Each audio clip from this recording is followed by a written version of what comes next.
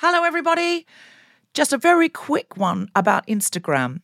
If you're on it, Meta, the parent company, is reducing the number of political posts visible to users on their feed. This is a real thing, not a hoax.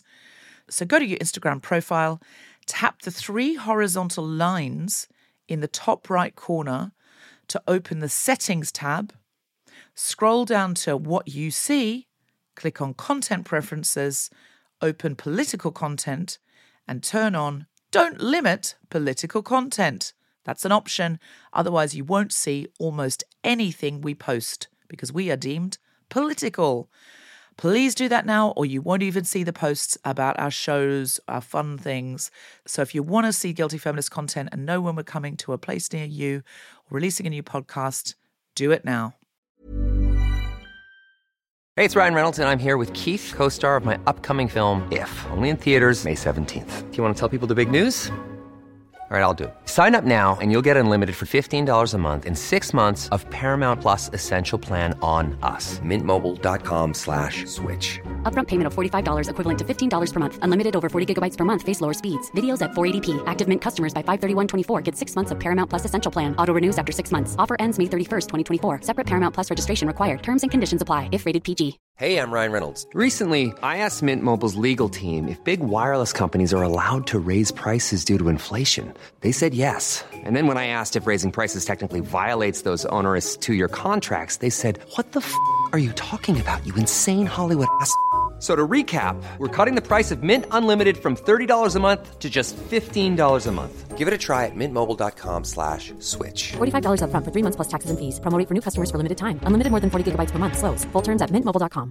Quality sleep is essential. That's why the Sleep Number Smart Bed is designed for your ever-evolving sleep needs. Need a bed that's firmer or softer on either side? Helps you sleep at a comfortable temperature? Sleep Number Smart Beds let you individualize your comfort, so you sleep better together. J.D. Power ranks Sleep Number number 1 in customer satisfaction with mattresses purchased in-store. And now, save 50% on the Sleep Number Limited Edition Smart Bed for a limited time. For J.D. Power 2023 award information, visit jdpower.com/awards. Only at a Sleep Number store or sleepnumber.com. I am a feminist, but when I found out that Deborah could legally marry people, I asked her if she could marry me and a man if I just stood close enough to him without him knowing.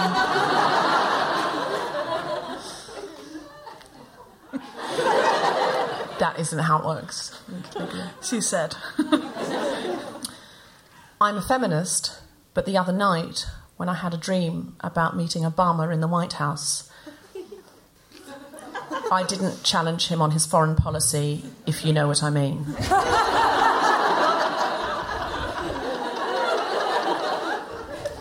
I don't think I know what you mean. I do. Is that a euphemism?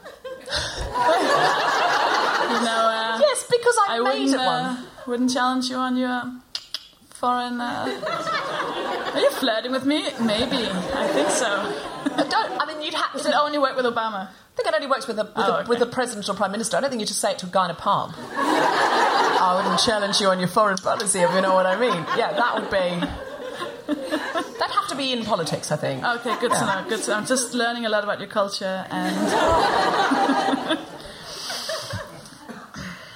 I am a feminist, and I wholeheartedly believe that every single one of my ex-boyfriends can date whoever he wants, and that every single woman on the planet are allowed to date every single one of my ex-boyfriends. But if I see a photo of them together, my first thought will be, who the fuck's that bitch?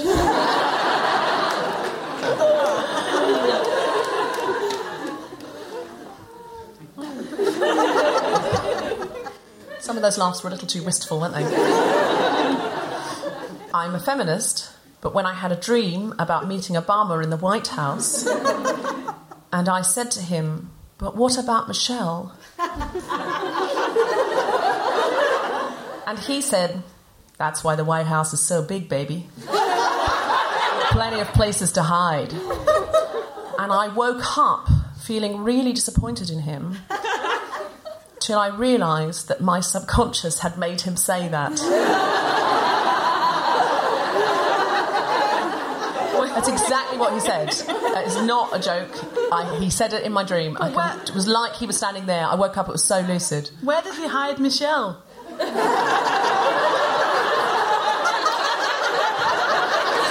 the curtain. He wasn't hiding Michelle, he was hiding with me. He was basically saying, he was showing me around the White House and he was hitting on me in the dream. No, he wanted to hide with me to have sexual intercourse with me, Sophie. He's not hiding. She's going to get suspicious if he tells her to go and hide. That's not how you do infidelity. Get behind the couch. Why? No questions. Just hide behind the couch and count to 100. All I can tell you is that he said that's why the White House is so big, baby. Plenty of places to hide. I think even if Barack Obama said baby, I'd be like, ugh. He would say baby. He totally says baby. He says that's the kind of guy he is. It's kind of cool, hip. That's not hip. That's not cool. Is baby cool hip? Yeah, like... the room. Fine. I challenge any of you to have Obama call you baby and to not melt a little bit on the inside. Oh, that's not cool, that's not hip. If Obama says it, it is. Anyways, I'm a feminist. I'm a feminist. But when I was walking home late at night recently and I was about to walk past a group of men, I faked a phone call with an imaginary boyfriend and kept the conversation going for half an hour.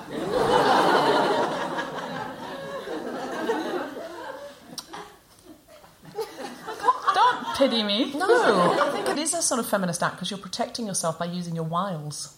No, but like even after I'd passed them. Then okay. I was like outside of my door going, no, you hang up. Stop it. Why? What are you wearing? Should I go? Oh, sorry, yeah. I'm a feminist, but when Michelle Obama warned me off her husband as a serial philanderer in the dream, I tried to listen to her and honour the sisterhood, but found that a man was more persuasive.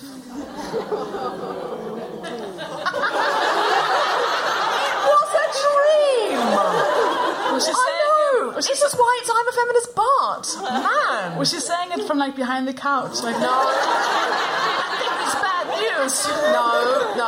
Listen, at this point in the dream, I'd said no and I pushed away, and then it was like I ran into her in this other part of the White House, and she was sitting there having coffee, and she was so not like she is in the press. She was so sort of jaded, and she was basically saying, "Look, do what you want." But just so you know, this is what he's like. This is not, you're not special. But then I saw him again a little later in the dream. And then he sort of just backed me up into a corner.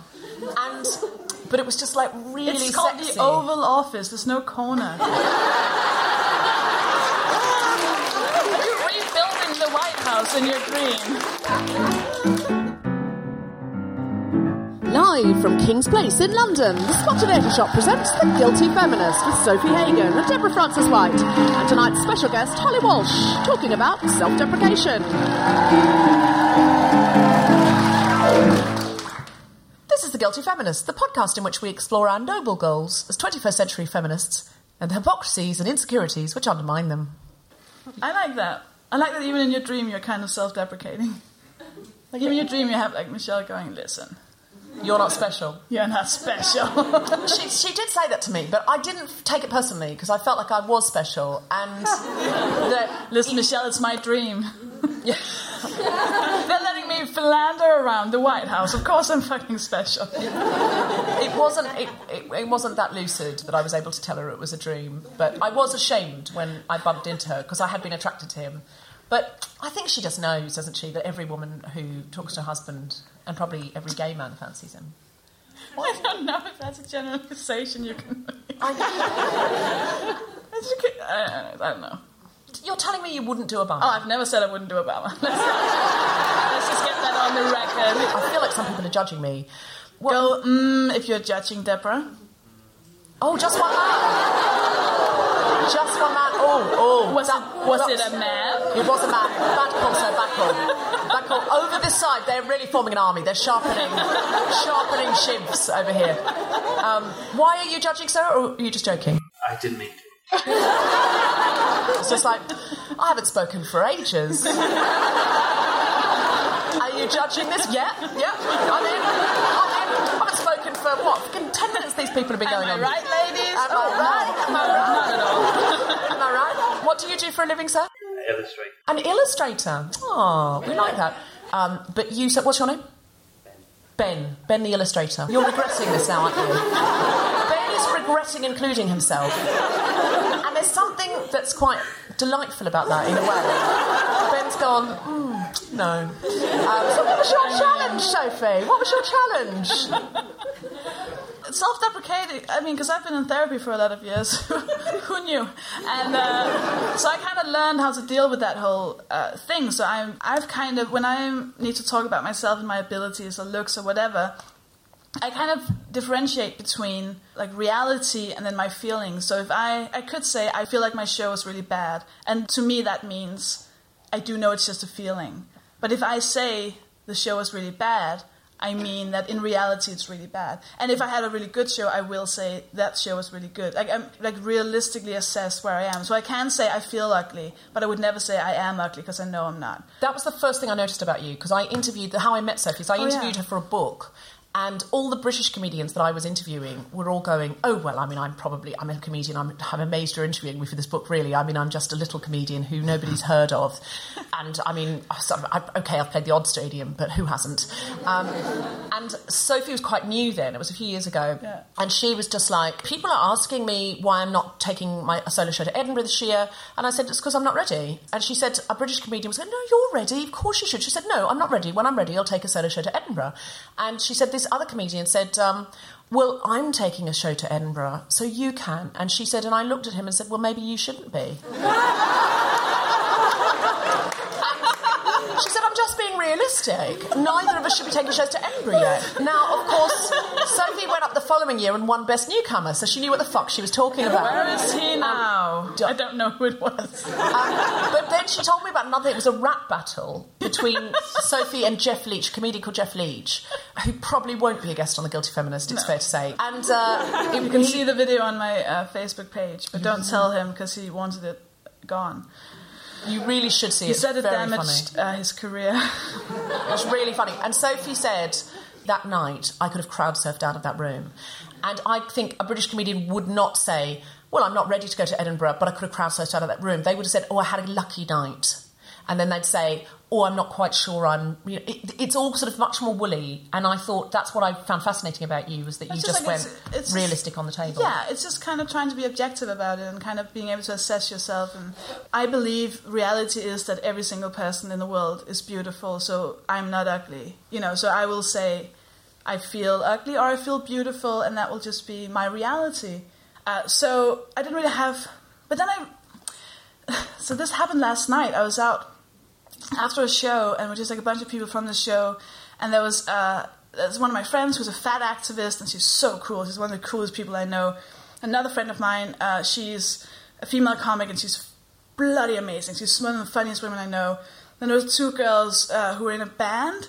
They were like a couple, and they were one of the best drummers in the UK, and the other one was a singer, and they were so cool. And then there was a man. And that's the most interesting thing about him. There's nothing, he had nothing. He spoke for an hour about nothing, just about himself. And we were all just, we were trying to speak or join in, and, the other women would come with little comments, funny, really, really funny comments. And he would just misunderstand the jokes and just kind of go, no, and then just keep talking. And that happened and I was just like, this is horrible. And with these interesting, amazing women, and then this prick is just taking 95% of the and he didn't feel at all like that was weird. He just felt like, of course, I should be talking in this audience.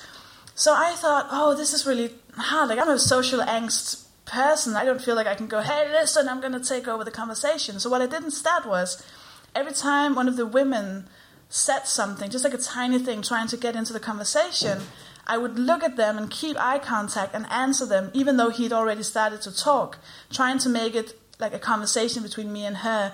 And then the rest of the women started doing the same thing. So he would, while he was still talking, we would be starting to have a conversation, and then the other one would join in, and eventually we kind of drowned him out. And at one point we looked up and he was just gone. Oh! He just walked away, like angry that he didn't get like 100% of the conversation.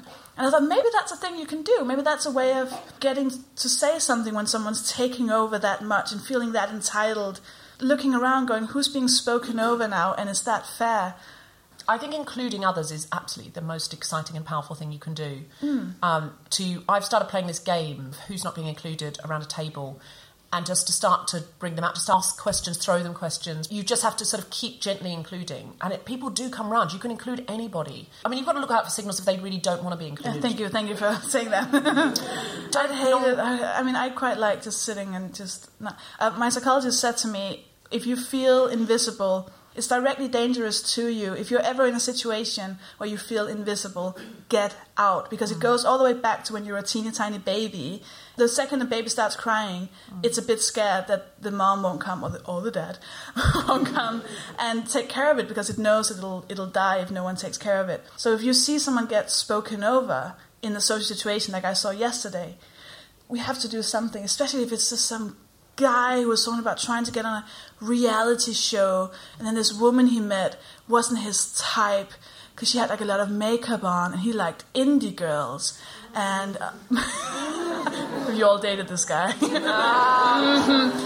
that was an hour. Yeah. Anyways. So we need to include each other. I think that's the message. Yeah. Because sometimes we turn in on ourselves and we go, I feel nervous now, I can't speak. But it's so much easier to include someone else than it is to include yourself. To kind of go, oh, what were you saying? Sorry, Sandra, what were you saying? I didn't hear the end of that. Because Toby was talking over the top of it. You don't have to say that bit, it's obvious. And just try and get them in, because then they'll start to include you. The fact you've included, it's a great way to include yourself is to include other people. Well, and it makes yourself less self-conscious. We did an episode that unfortunately the sound had fucked up, so we couldn't use it, but we had Andrea Storgård Brock, who's a Danish woman who's incredible, and she talked about how women speak a lot quicker than men because we're so used to being cut off that when we do get a chance to talk, we just go, oh, God, I got to get all the facts in right now before he interrupted. Oh, he interrupted again. Oh, God. And that men, if they hear... No, not just men. If anyone hears a woman talk at the exact same pace as a man, they will think that she's speaking slower, because we're used to us talking so quickly and men to just kind of take their time. I like indie girls. She wore too much makeup. Step, step, step.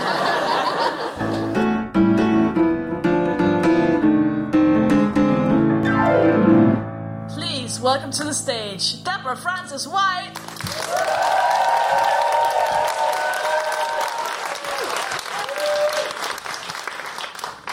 Basically, self-deprecation is for you. It's for you. It's not for the other person. It's an expectation management system to say, hey, no need to tell me I'm crap, I already know. That's basically what it is. I think people are never more self-deprecating than when presenting. You know, people have to give, like, PowerPoint presentations. They come out and they go, oh, hello, lot of you, so hope the PowerPoint holds up. Oh, bear with us. Before anything has gone wrong. And people always say to me, when I'm doing presentations, what should I do with my hands? Like, hands are new for the presentation. Like, I've been given this slide deck and now these. I think you should ask what you would do without your hands at such short notice. I mean, that would be a worse situation, if anything. And no one ever asks me that in the pub. No one ever says, well, I've got a drink in this one, but this one just hangs. What do I do with my hands? In the pub, you don't feel like prey. When you're giving a presentation, you feel like prey. That's why. That's why you feel very self-deprecating. It's because audiences look a lot like predators. You look a lot like lions right now. Audiences sit and stare. And it's actually the lionesses that hunt. The lionesses hunt, and the lioness will see the gazelle, and the gazelle will see the lion, and the gazelle will go... like that small indecisive movements, and the lioness will get stiller. And the lionesses actually wait to see which is the twitchiest gazelle, because that's the easiest one to catch. God help Britain at the moment. And when the lionesses move, they move with purpose. You don't see lionesses going, shall I get this one or shall you? Well, no, we'll go together, that'd be lovely. No, I've got the last one. No, it's yours, it's yours, it's yours, it's yours, it's yours, it's yours. And when they bring back the gazelle, you don't see the lionesses going, sort of got a gazelle here. Sort of. I mean, it's probably quite old. I mean, it's probably going to die anyway. I mean, it's just sort of one of those ones that was just lucky. Team effort, probably. Team effort. This gazelle. Because if I'm talking to you, madam in the front row, if I'm just talking to you, just you and me, as soon as I say that to you, you give me a nice little nod, right? You give me a little nod and you go, hey, I'm with you. But whose responsibility is it in this audience to give me a good time? Nobody. That responsibility is diluted. And in fact, it would be weird if just one of you was sitting there going, yeah, I think it's going okay. So that, to me, is what the overuse of PowerPoint is about. To me, the overuse of PowerPoint is just the Savannah equivalent of a gazelle going, look, a zebra. Thank you very much.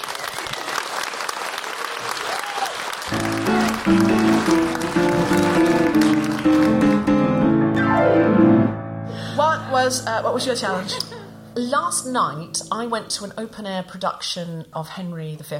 It was amazing. You know, you're sitting outside and the sun's going down and it just felt really atmospheric. Do you guys know the play Henry V? A lot of you will know it. It's that famous speech, Once More Into the Breach. And I did tweet in the interval, this is terrific, but I'm a bit confused. When does he resign? Is it...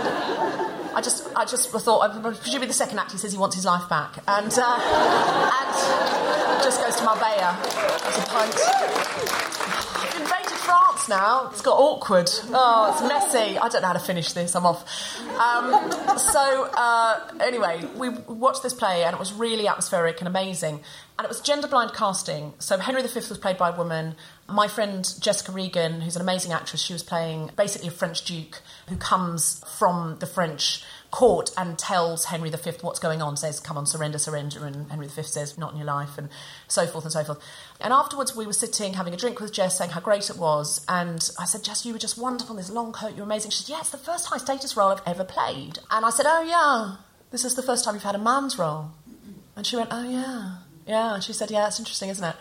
And I really thought about that, and I thought, this is why gender-blind casting is really important, but also, what can we gain? Because I think I self-deprecate without realising it all the time. What can we gain from stepping into those shoes? So tonight, my challenge is to do a feminist version of Once More Into the Breach, which I'm now going to deliver. So this is Once More Into the Breach for feminism. Once more unto the breach, dear friends, once more, or close the wall up with our female dead. In peace there's nothing so becomes a girl as modest stillness and humility. But when the blast of war blows in our ears, then imitate the action of the tiger. Stiffen the sinews, summon up the blood. Disguise fair nature with hard-favoured rage. Then lend the eye a terrible aspect.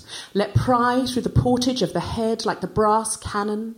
Let the brow overwhelm it as fearfully as doth a galled rock. O hang and jutty his confounded base, swilled with the wild and wasteful ocean. Now set the teeth and stretch the nostril wide. Hold hard the breath and bend up every spirit to her full height.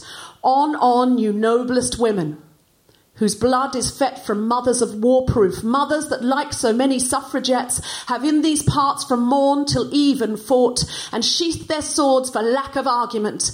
Dishonour not your parents. Now attest that those whom you called mothers did beget you. Be copy now to dames of grosser blood, and teach them how to war. And you, good women, whose limbs were made in feminism, show us here the mettle of your pasture. Let us swear that you are worth your breeding, which I doubt not.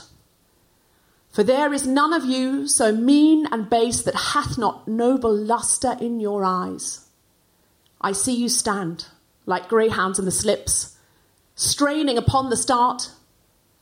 The game's afoot. Follow your spirit. And upon this charge, cry God for Women Podcasts and St. Pankhurst.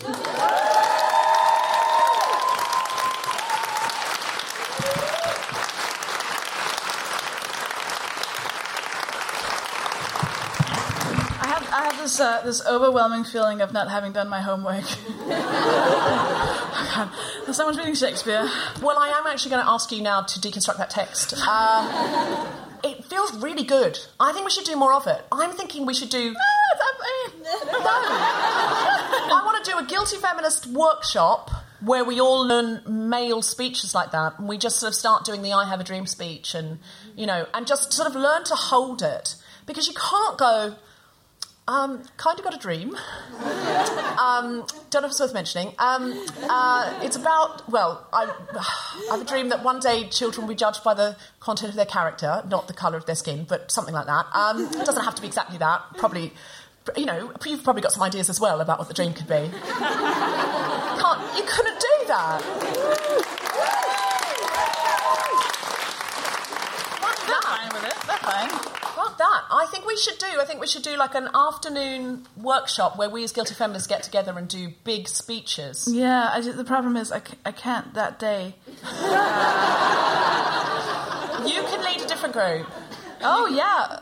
Bake. We're going to be baking? Yeah. We're getting baked for me.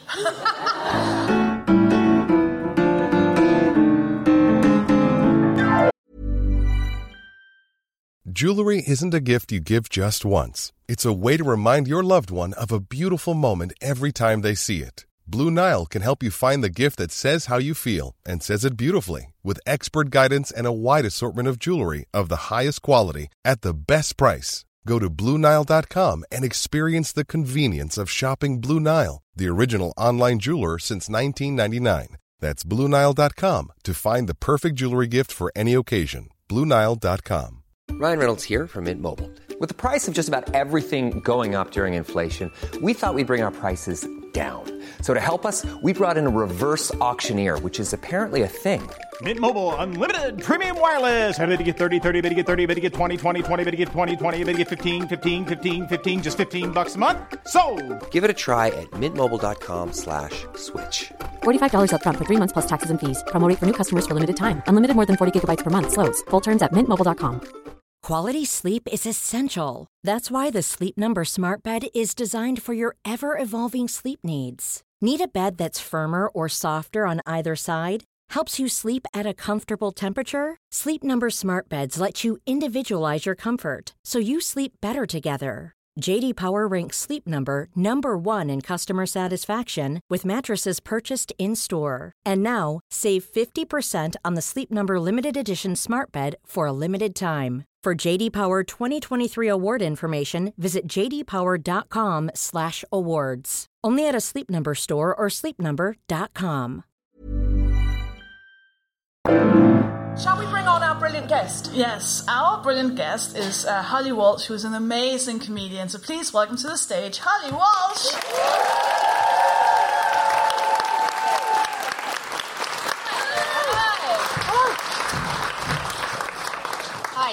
Hey, how are you? I was so into your Obama sex dreams. Oh my God.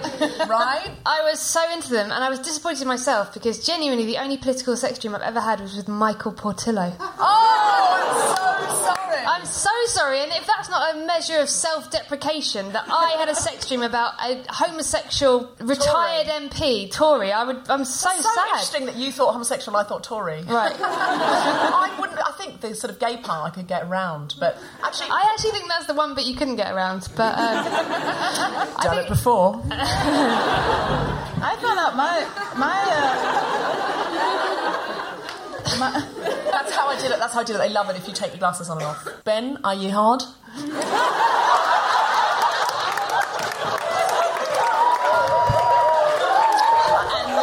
we just learned there is such a thing as too much confidence. I'm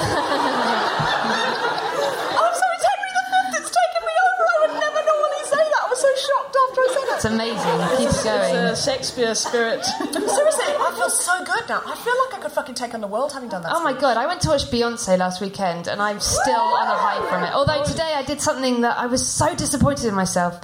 And I feel like I should be on a high off Beyonce, and it was just so empowering and amazing. But I did this thing today. My train got rerouted, and my baby had a meltdown. And the reason why it had a meltdown was it was really hungry. And I was like, I need to feed my baby. I need to, like, breastfeed my baby. What I should have done is got all Beyonce about it and gone, I'm really sorry. Well, actually, that's not Beyonce. She would be like, get up, bitch. I'm really sorry. Yeah, should have said to the person, I really need to breastfeed my child. Would you mind if I had your seat so I could breastfeed my child? Your child. That's not right.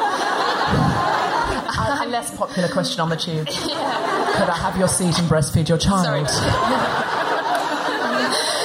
Imagine if it was a man and they were like, I don't have a child, and I'd be like, not yet, but that's the plan. Not that you know of. And then I took my glasses off.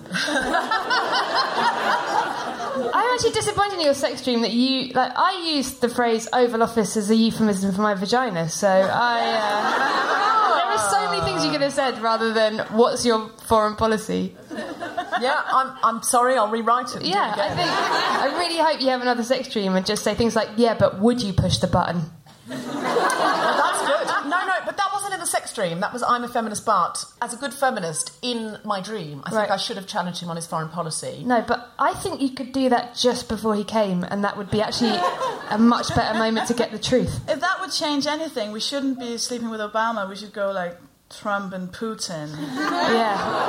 Oh, come on, Sophie. That's killing everyone's buzz. You wouldn't, just because they're not conventionally good-looking, you wouldn't change the world's politics. No, because they're abhorrent people. Do you know what? You're not conventionally good-looking. No, if you, by sleeping with Putin and Trump at the same time, if you could, then change their views. Would you not? Oh, that's a great question. It's a really tough subject. Yeah. Close your eyes. Close your eyes. Okay, close your eyes. Say, if you would have a threesome with Putin and Trump without the lights turned off. Oh! If that would change their politics. Say, what it'd have to be significant. No, all of them, they would now become like... liberal, if they gave them liberal politics, okay. Socialist politics. Okay, say if you would do that. Say if you wouldn't. Oh, you bastard. Okay, just the men. Okay, men.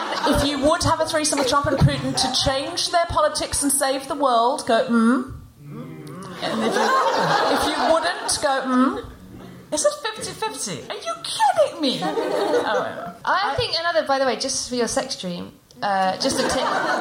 Next time Barack Obama asks you, just say, I didn't know you were married. I mean, I'm not saying that's what you should do with all married men, but I just love the idea that there are certain people in the world who didn't know Barack Obama was married. You haven't Googled it. I feel I need to be more woke than that, though, for him to be turned on by me. I mean, I wasn't suggesting that you would be unconscious during this, if that's what you mean. No, I mean like that American woke. You know when Americans say, she's so woke? What does woke mean? It means sort of alive to issues. So if you're sort of alert on feminism and... I am not woke to woke. No, you're woke. You are woke, but you're not woke to woke. Yeah. Right, yeah. Yeah. I found out that my local MP is Chuka Umuna. Are you trying to start another sex dream going? That's a sex daydream. He's so beautiful. You could write to him. He's a horrible person. Is he? No. God. Is he? I mean, that ruined everything. So, what were you going to say? What happened with your pram? Oh, right. So, no. What happened was, so I should have said to the person, would you mind getting up so I can breastfeed my baby? I know everybody in this carriage hates me because my baby is crying, but I really need to do it. But what I actually ended up doing was sitting down on the floor and breastfeeding my kid, rather than ask anyone to move. And I felt so cross with myself afterwards. Like, on so many levels, I felt cross with myself. Like, that was absolutely a fair enough thing to ask someone would have...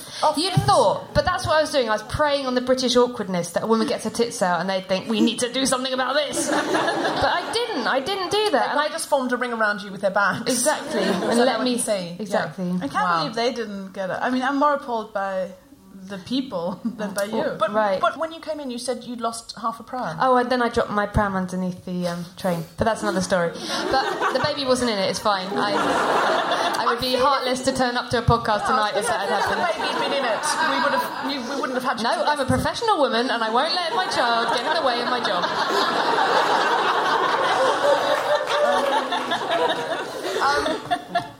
I'll tell you what, though. I've told you a negative story. The most wonderful thing did happen to me on a train. I was on the train and my baby was crying. Similar situation. Like, when he was really little, everyone looked so pissed off. And a really old man came up to me and I thought he was going to tell me off. And he said, I just want to say you're doing so well. You're doing really well. It's difficult having a kid and you're doing amazingly. And then I burst into tears. So then me and my kid were crying on the train. And literally everyone was like, well, now you've doubled the problem, mate. But people are amazing. Like, I've given a negative story, but they are amazing. But I just was cross with myself for not being assertive, for thinking, oh, everybody hates me. I shouldn't say anything. I'm only going to make matters worse. I'm only going to make that woman who's giving me dirty looks even more angry if I ask her to move. And I just thought, why didn't I do something? And then I'm coming to talk about self-deprecation tonight. And I just thought, what is the guilty feminist? So you are allowed to be guilty when you arrive. Right. This is why it's not called the earnest feminist who always gets everything right. Right. Because I just can't live with it. I think so. I think so. Yeah, absolutely. How often do you feel that in an environment that's very male-dominated, that it's easy for you to self-deprecate where other guys are boasting about? When you were talking earlier about the guy who was just talking for 45 minutes, I do love being on panel shows, but when I very first started, I think I was asked to be on a lot of panel shows early on because they were desperate to tick some boxes. And I was not really ready for it, which is exactly what we're talking about with Edinburgh. And I think for a good few years I sat on panel shows and this was my main contribution. That's like what... I think that's like... I've got to... Like, that was... If you just singled out my mic, that was what I said for an entire half an hour. That was it. And it's so annoying, because you just think, if I could somehow carve myself a little bit of space, like, my jokes weren't that bad, and I had something to say, and I felt that... And actually, to be fair, some panel show hosts are brilliant, and they really, like, give you space. I did QI recently, and Sally Toksvik was on, and I think she's just phenomenal, but she really gave everyone, male and female, space to say what they needed to say, and that's a sign of an amazing host. And I think... If the head of the Women's Equality Party can't give you space on a panel show, though, then where are we? We literally have had to wait for the leader of the Women's Equality Party to be given a shot as hosting a panel show for that to happen. I mean, that is... and I don't think it is necessarily that men know they're doing it. If you've always been included... it's hard for you to understand what it's like not to be included. It's a bit like we've all always had running water. We just had it, so we feel entitled to it. So if you go home tonight and there's no running water, you ring the council and go, there's no water, and they say, we'll fix it in 24 hours. And if they don't, you then start to get worried, and 2 days later you start to get angry and you're tweeting about it, you're telling people about it, and you don't stop until the water's put back on. At no point do you just go, oh, well, I guess I'm just going to have to find a local river and walk down with a jug on my head.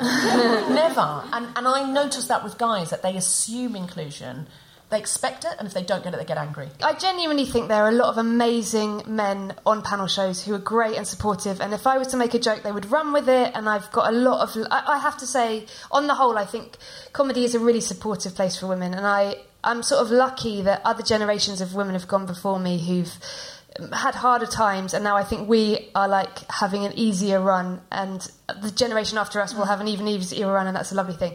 But I think part of it is that when you've got a group of men together, it's easy to sort of take the piss out of men. So they can be like, you baldy, you look like a real, you idiot, right there. But it's slightly more awkward for a man to do that to a woman. They can't be like, oh, that's typical of you, you never know what you're doing, you don't know anything. You're like, I think men feel slightly hesitant about taking the piss out of women. And I think the thing about all these shows is that when they work best, they're a bunch of people taking the piss out of each other, topping each other, making jokes, whatever. And I think sometimes with women, people are a bit like, I don't want to offend her. And men are like, I don't want to piss her off. Do you know what? I've thought of a way to get over that, though, and that might be to have more women on the show. Women being funny together are different. It's a different dynamic. There's also the thing, if I see a man on stage and he goes, oh, I'm really bad with women, people can laugh. If I go on stage and I say, oh, I'm really bad with men, they're like, oh.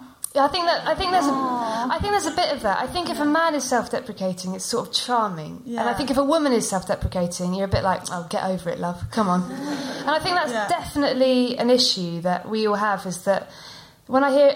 okay, so I was talking to my friend about this a few days ago, and we were talking about Theresa May and her press conference that she did recently about running for Conservative leader, and my friend said, I felt awkward watching her, because she came out and she sort of...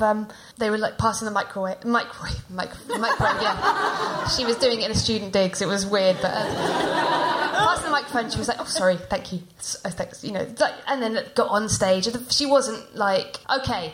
I'm so happy to be running for this. The first thing she was like, I just want to say a big thank you to everyone for coming, and to the man who introduced me. Thank you so much.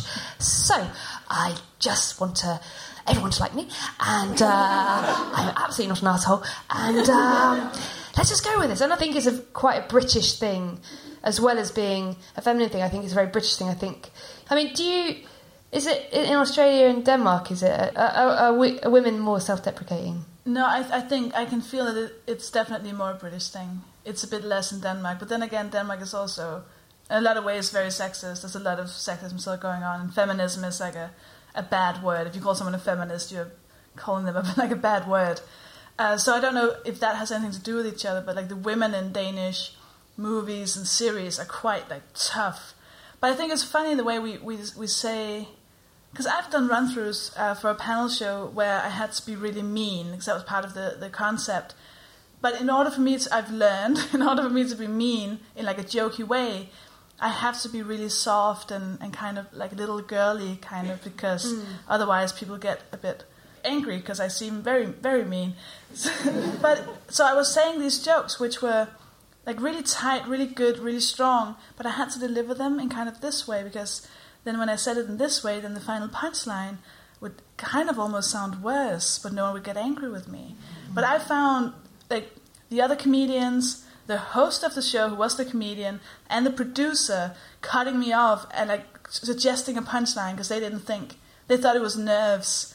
And they're like, oh shit, she's being weak and she's being soft. I think it depends on your personality what the audience will take. But gender definitely plays a part. It's about what we see as strength and weakness. So instead of it being like the aggressive, tough way is the cool, assertive way, maybe it's also about just shifting it and making the whole environment a bit open to different ways of asserting yourself. I agree with that. I think homogenised comedy where everyone's got to come out and go bang, bang, bang, bang, bang. I have to say though, to be sort of slightly devil's advocate about it, but I love panel shows and I love doing them, and I've found that the more I've done them, the more I've enjoyed them. And so I'm not sure that the whole like they are intrinsically male is true. I think that if you can find your own voice to do it, just do that. I think more and more people are accepting of that, and I think we shouldn't, as women, look at panel shows and go, oh, but they are for loud men who are going to override everything. I think we should be like, well, I'll have a go, do what I'm going to do. Yeah, just I think all these things that people tell you, like, this is a really male thing, just go like, I'm going to have a go at that and see if I can do it. I need to be honest, Holly, the reason I'm not doing panel shows is not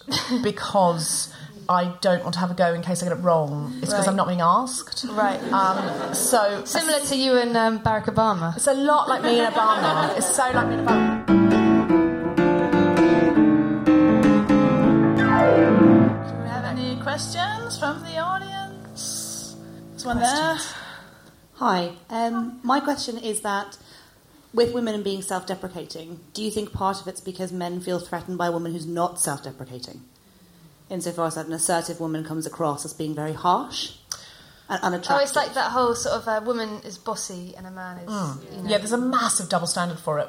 My answer to that is to keep your status high, but to raise the status of the people around you, because there's a lot of role models in business and politics, which is my status is high and I'm going to lower yours and mow people down. And that's, yes, it's true. If a man does that, he's assertive. If a woman does that, she's aggressive. There's a horrible double standard. But the most powerful people who are above those role models, dare I say it, Obama, and, you know, Bill Clinton, Oprah Winfrey, you know, what they are doing is saying, my status is high, my world's a wonderful place to be, you seem interesting, tell me more about you. And they raise status, and then you leap over that awful band of aggressive people mowing each other down into a much more powerful, charming spot. I also think, to add to that, I listened to this woman called Inga Beale, who was on Desert Island Discs, and she's the CEO of Lloyd's. And she said a really interesting thing. She said that a guy was coming for a meeting with her, and that he referred to the people who she'd hired, and she'd only hired women. Because basically what she'd done is hired loads of people like herself and gone, wow, she needs a leg up. You know, that's a brilliant thing to do. I'll give her an opportunity. And I just think her point was, don't just hire women because they're like you and you think they need an opportunity, because that's exactly what the sort of old boys network is like. Hire anyone who you think is brilliant, you know, whether it be man or woman. I mean, I've done it. Like if there's been a guy and I've been a bit drunk, I mean, I've pouted. I'm like, Is that a self-deprecating act? I dropped my handkerchief. You know, I'm so helpless. Do you want to make out? You know. Do you only hit on Victorian men? I just have a lot of handkerchiefs and they keep falling out of my pocket. No, but like I think there are some men who don't like that. I have met my share of men who are like, I will save you, you poor little thing. And I've met loads of men the other way around who just really likes women who are powerful and assertive and strong, and they're better.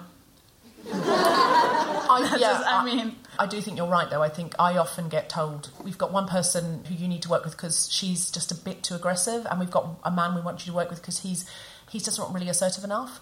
And I go, well, you've got one assertive one and one unassertive one. What's the problem? And the problem is they don't conform to gender stereotypes. It's not what we're expecting.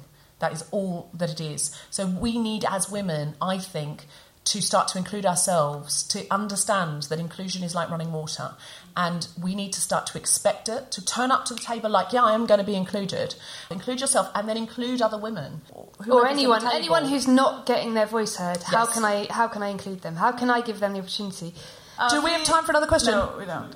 Yeah, we do. Yeah. Oh my God. I just thought it was interesting that you were saying that you have to change the delivery of your jokes sometimes because you're a woman and it needs to land in a different way because you're a woman. And then what you were saying about Theresa May and the way she started her speech. And I wondered, as we all know, and I'm not a fan in case anyone's wondering, but as we all know, she is known as a very extremely assertive, powerful woman. Maybe she was adapting the way she opens her speech to become more acceptable as a female politician, because the first thing you read in the news is that she is cold-hearted, she's an ice queen, she's not friendly, which are all descriptions that you would never hear associated with a male politician. So true. Was it before or after, can I ask, that Ken Clarke was caught on camera saying that she was a bloody difficult woman? That's not the worst thing that he said about anyone. In fact, I think she came out the best out of those comments. Yeah, and like, to be called a bloody difficult woman when you're a politician is actually quite a compliment, I think. Just bloody difficult at anything. She's politics and her whatever she stands for aside. I think that she, I admire her for being a woman in politics who's able to get shit done. That's an admirable thing in and of itself. And maybe you could say that about Margaret Thatcher, but like, this is politics aside. They both probably had issues. It's quite interesting to like, if that's a way of doing it. When you see a woman make herself a bit smaller, that could actually just be really clever PR, which is kind of cool in some way. I don't think it's... If you know exactly what you're doing. Do you think she was doing it? What was the question more? Is she doing it to soften the edges, or is she doing it? Maybe just a suggestion that could have been the thing. It could absolutely be media training where they've gone, you've got a bit of a reputation as a bloody difficult woman, you want everyone to like you, so go out and be a bit like this. And I just think it's the wrong advice. What story are we telling? But when your man Gove comes out and goes, whatever charisma is, I don't have it, and you're like, he is, like, the way he said it, like, I am not a confident man. Yeah. But that's the thing, is what he said is, basically what I took from that is charisma isn't worth having.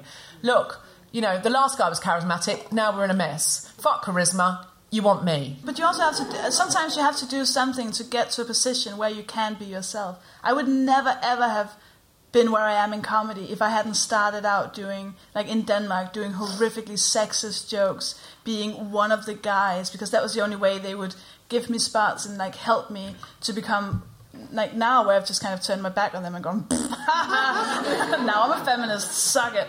So I think, if she has to do that in order to be elected, but it's just, I think the point is it's just annoying and sad. Yeah, it's annoying. I don't think that gets you elected. I really don't. And not that I want her elected, because I don't like her policies, because I feel like now we're her campaign team. Going, she's just not going to get elected like this, guys. We've got to do something about Theresa May. But I am so going to have a sex dream about Theresa May tonight.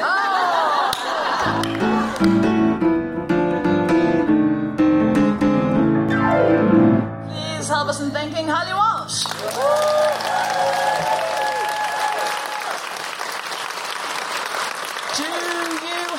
Plug, Holly. I run a club in South London called Happy Mondays surprisingly on a Monday night, and it is really fun, and please come to that if you are in or around New Cross. That would be awesome. Thank you. Amazing. Do you have anything to plug, Sophie Hagen? I have a new show called Shimmer Shatter. If you go to my website, sophiehagen.com, you can find info about that. It's about how I'm not that assertive. No, I'd love for you to see it.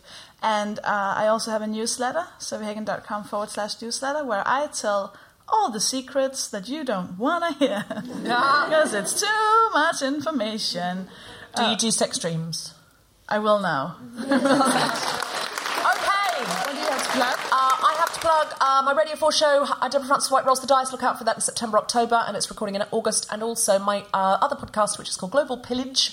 If you could listen to that, globalpillage.net. It just got on New and Noteworthy today on iTunes, so if you could go and review it, that would be really nice. And that will, keep that particular space, which is very, very, very female-friendly and also inclusive to other people that often aren't included. It would really help me out and help society out. But before you do that, go to iTunes and review this podcast that you're listening to, that I'm in. Rate and subscribe and give it a 5 Are you flirting stars. with a homosexual? Is that what that was?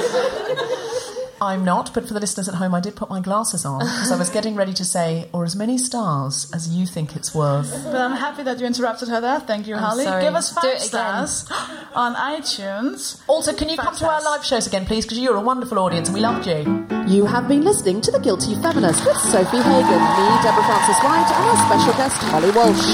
Music was by Mark Hodge. The producer was Tom Selinsky for The Spontaneity Shop. Thanks to Zoe Meta and everyone at King's Pace, as well as all of you, for listening. For more information about this and other episodes, visit guiltyfeminist.com.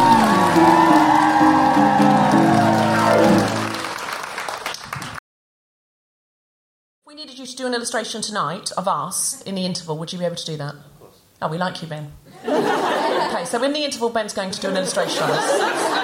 Let's back it up a bit. Do not draw me. You can draw me. Yeah.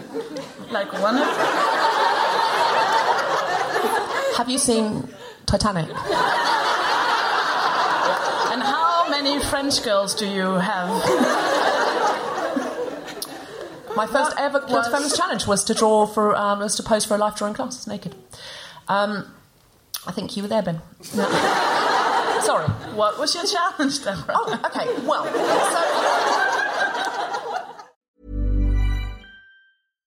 Mom deserves better than a drugstore card. This Mother's Day, surprise her with a truly special personalized card from Moonpig. Add your favorite photos, a heartfelt message, and we'll even mail it for you the same day, all for just $5. From mom to grandma, we have something to celebrate every mom in your life. Every mom deserves a Moonpig card.